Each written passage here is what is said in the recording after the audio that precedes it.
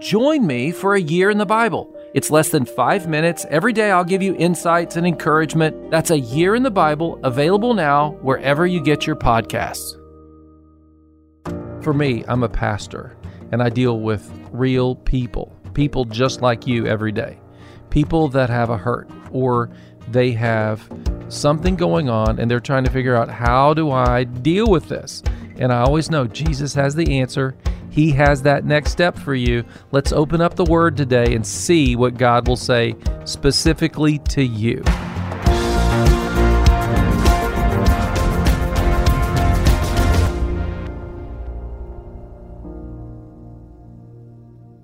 Welcome to Your Next Step, coming to you from the Church Next Door in Columbus, Ohio. I am Pastor Doug. Pastor Doyle, our lead pastor, is here. Pastor Doyle, I hear faintly the sound of bells. Jingle bells. Christmas is coming upon us. Yeah. Beautiful season of snow and decorations and carols and Hallmark movies, if you're into that sort of thing. But a lot of people come into this season feeling not a whole lot of energy, low Jennifer power. wants to put bells on our sheep. She wants to I want to watch. She wants to put, well, they have like a collar. I mean, they wear like a dog collar, Okay. but it's on our sheep, just so that when you're working with them, you can grab them. And we have 3 of them. And she wants to put bells and bows on them for Christmas. And I'm like, I don't know. I'm afraid they're going to eat the bows. You can put the bell on there, but so that's kind of funny. So maybe the bells you heard were actually Jennifer. Were the sheep coming down and the sheep. Yeah. So what do you think? What do you think drains you the most about the Christmas season? Oh, money. Laying out all the money for it is one thing. Well, I think that's an emotional stress. Yeah. And you kind of feel like worried about finances, and yet Christmas is about us celebrating God and His generosity to us, His goodness to us. Mm-hmm. And so we know we need to be generous in that time. So we feel this tension there. And so I think that's really powerful. Let's talk about just what's draining you today on Your Next Step. Today we're starting a new series. It's called Low Power Mode. And we're going to talk about how a lot of us have just felt like we were in low power mode, physically, mentally, and spiritually. And we want to talk about how to encourage you and get you out of that. And Jennifer has agreed to assist me in this. So please welcome Jennifer. Hello. And if you don't know, Jennifer is my wife, okay? And we've been married 31 years, and she's been my girlfriend for even longer. And that's all I'm going to say about that, you know?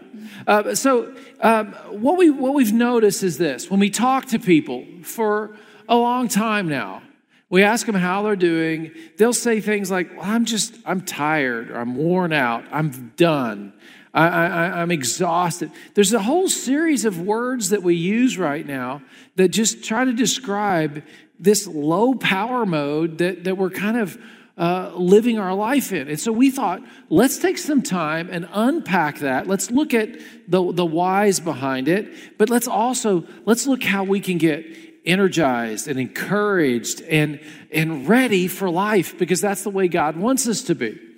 When I look at the scripture, I find men and women who have had to face unbelievable circumstances, difficult circumstances. It's just part of life, but they've drawn incredible strength from God, wisdom from God on how to live life. And that's what we want to try to tap into.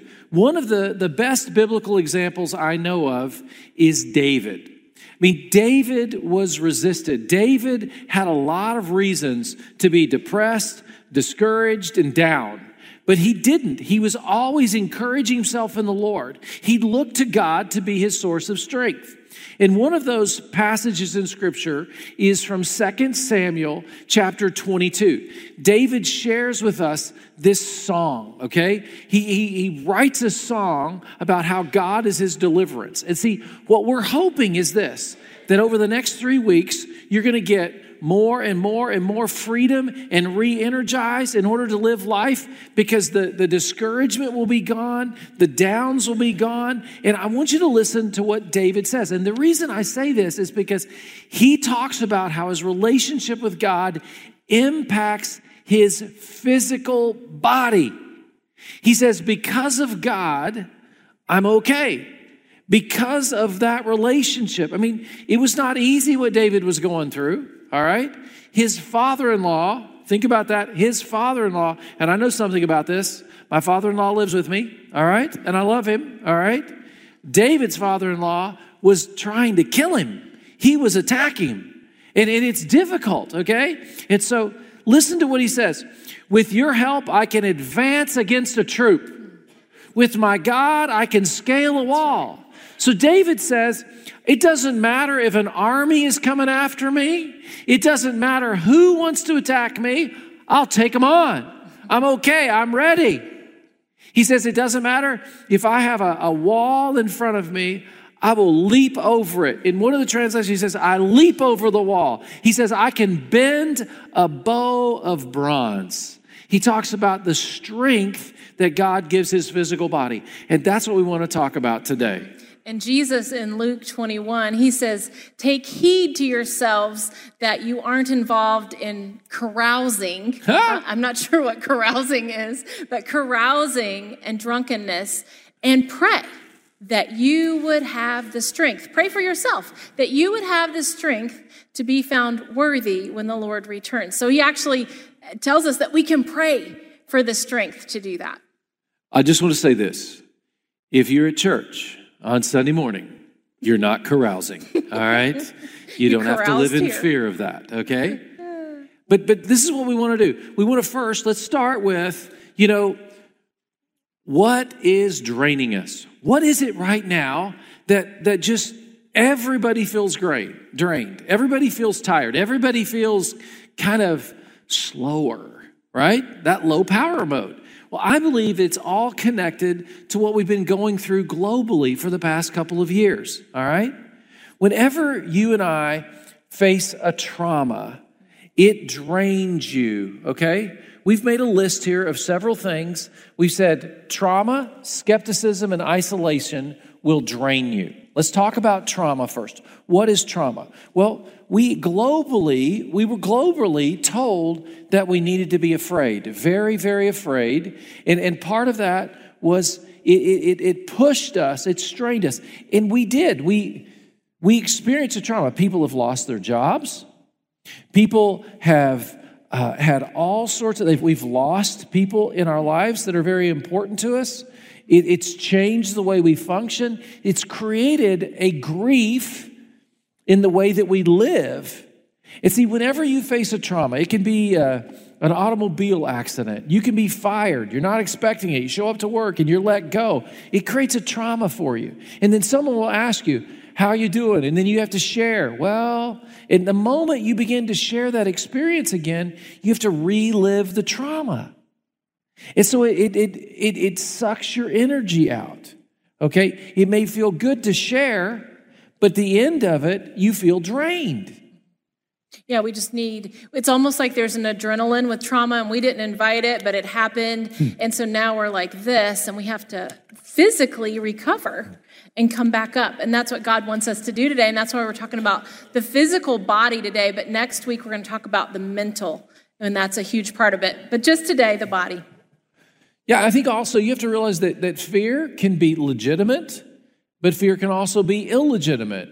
And you've got to kind of sort through that. And that leads us to the next one, which is skepticism.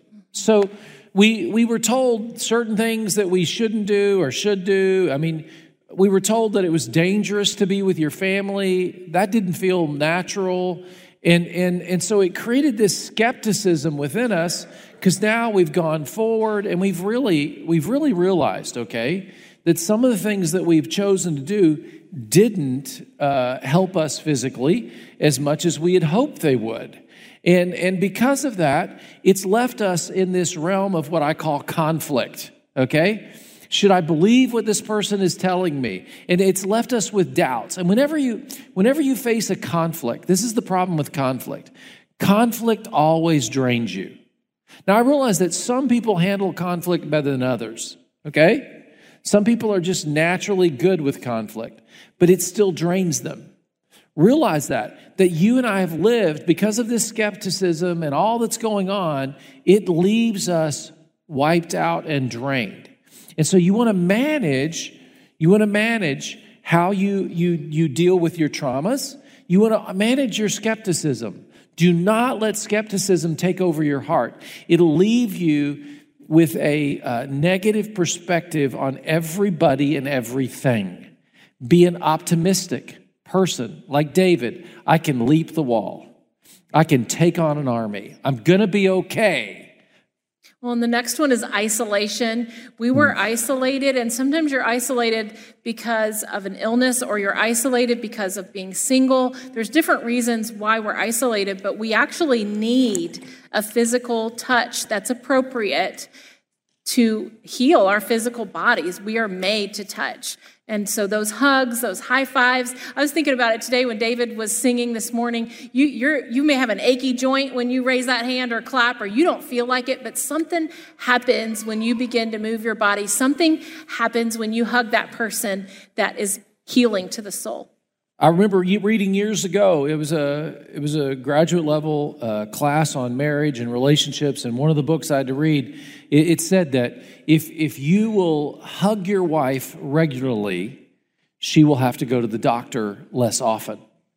I'm glad you went to seminary for that. That's good. Yeah, that's right. But this is what I thought. This is the way Doyle's brain works. It's like you can save money just by giving your wife a hug regularly. That's right. It's cheap. Because your healthcare costs will go down. And so that's why I'm a huggy person. I just want you to know that. I'm in. It's to make the world a healthier place, especially her, all right? Oh, yeah. That's right. So think about this. Think about this. Do you think that you are drained right now because you keep reliving a trauma, or it's because of skepticism or isolation or some kind of fear? And it could keep you from sleeping. Yeah. I think about, sometimes you watch TV and you say, I'm just not tired, so I'm going to stay and keep watching TV until I get tired. I'm not ready for bed yet. But if you'll go ahead and get in bed when you're not tired and open up your Bible and let the last thing that you put inside your eyes and into your heart and on your mind be the Word of God and a prayer, I believe that your sleep will improve. And let me give you another tip, all right? If you'll go out there on the podcast platform and get Your Next Step and listen to that, it'll make you go to sleep. I'm just kidding. If you don't know, that's our podcast, okay? Listen to this, Proverbs 3:24, all right? Proverbs 3:24. It says, when you lie down, you will not be afraid. When you lie down, your sleep will be sweet. So this is a promise of God. This is not the only place in Scripture where it's promised. Multiple places, God says that if you will come to me, if you will rely on me, if you will trust me, I will give you sleep. So you want to look at your life right now and say, well, am I sleepless because of one of these other things? Or sometimes it actually is where you are in life in terms of a health issue. It's keeping you up at night. But do this. When you go to bed, say this, Lord, I thank you that you promise sleep to those that love you. And I'm asking you to help me right now, even though you may have a health issue, take away all my fear, take away all my concerns, and give me peace and rest. I want the sweet sleep that you promise in your word. That's my request tonight. In Jesus' name, amen. And that will change your life. I love this quote. It's from a PhD and MD from WebMD. His name is Theodore Friedman. He says, if you aren't getting good sleep, it's hard to eat well and it's hard to exercise. And the same is true the other way around. So what this PhD, MD says to us is this. If you don't sleep well, you probably won't eat well, and you probably won't feel good enough to exercise. And if you don't exercise, you probably won't eat well and sleep well. And so you've got to figure out your diet. Physically, one of the most important things you can do to feel more energy in life is to eat the right things, to exercise regularly, and to sleep well. And most of us have gotten thrown off lately, and we just can't afford to do that. Well, my family doctor of over 20 years, she told me once, she said, Jennifer, if you will lift weights and exercise, it lasts a decade. So what you do in your 20s will have hang time for your 30s, what you do in your 50s to your 60s, but imagine in your 70s, that'll last into your 80s. And so there is some benefit to that physical exercise. So don't think about what you did for the past 10 years. Think about what you want to do for the next 10 years.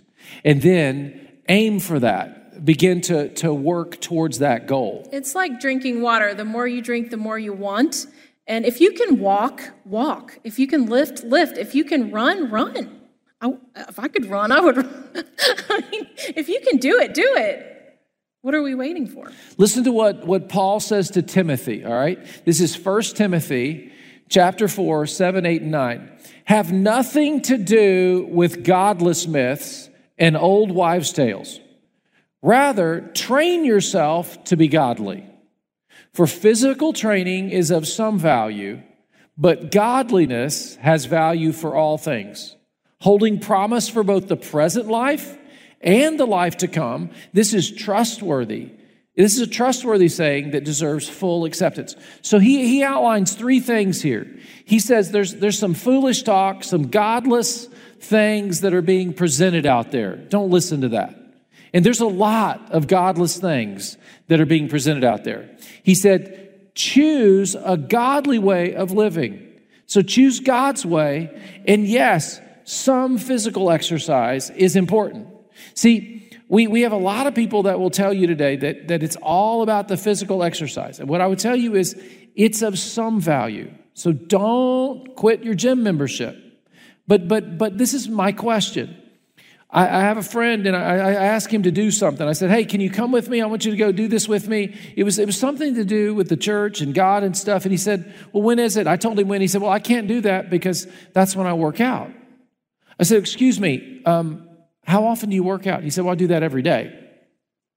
I said, you couldn't just give up one day for God? He said, well, I'd hate to do that. See, there's times when we give more emphasis to the physical than we do the spiritual. And you know how it is? You know how it is. I'm so busy today. I'm so busy I can't exercise. Or I'm so busy today I can't pray. No. Our priorities need to be set up so that God gets first place in our life, okay?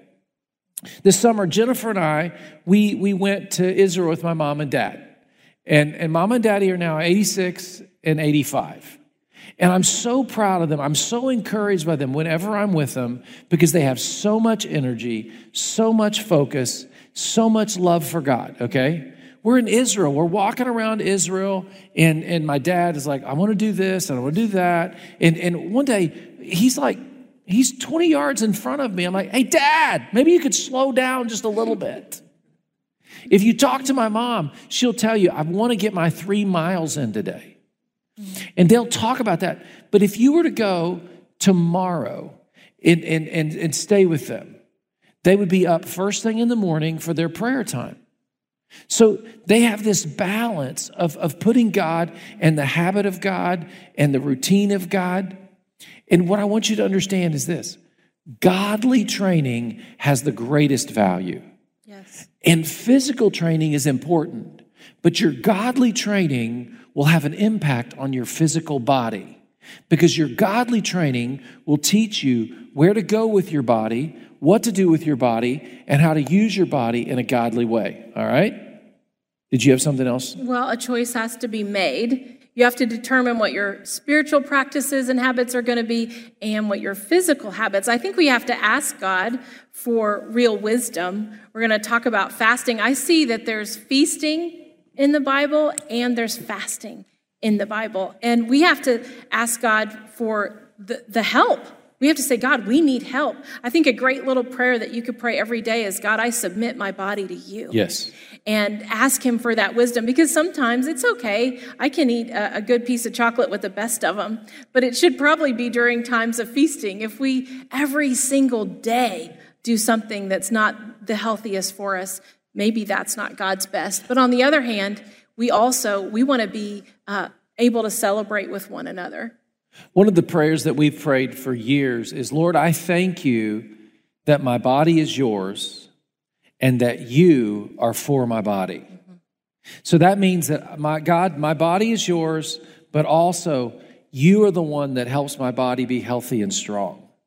Listen to this. This is from 1 Corinthians. Now, let me set you for the context, okay? In 1 Corinthians, Paul is talking to the church, and some of them have begun to back off on God's standard for sexuality.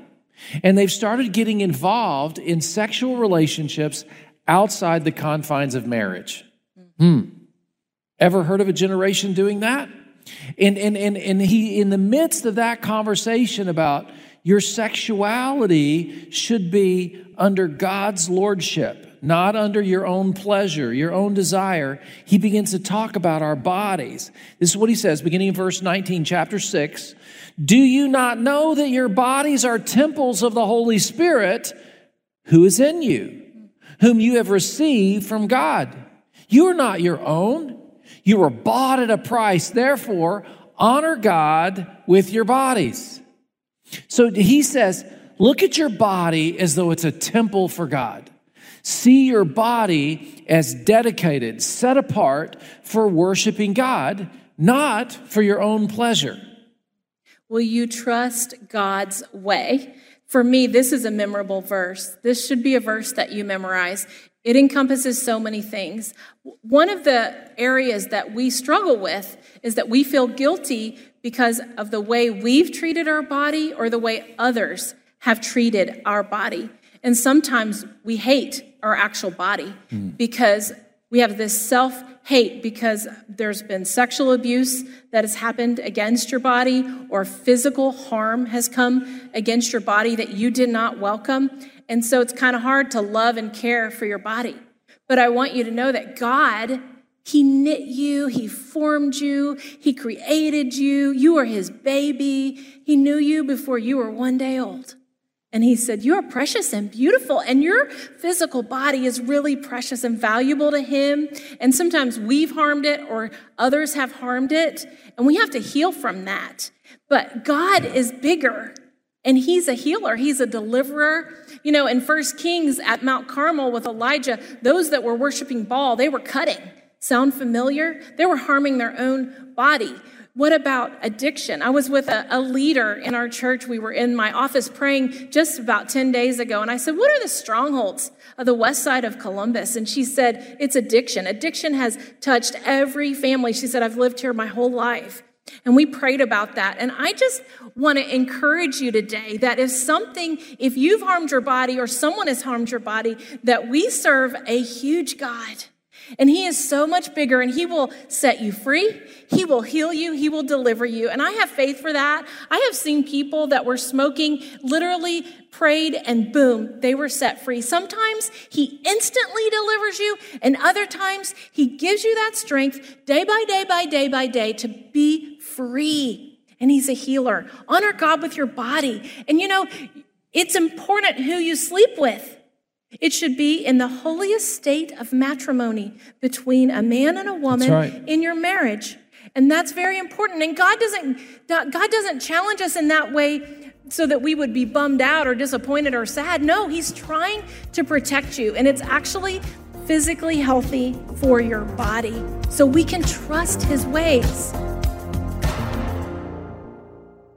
This is Pastor Doyle Jackson for the Church Next Door. Reading the Bible is important. It's something that every Christian should do. It will transform your life. It'll help you grow spiritually. It is good for you. Join me for a year in the Bible.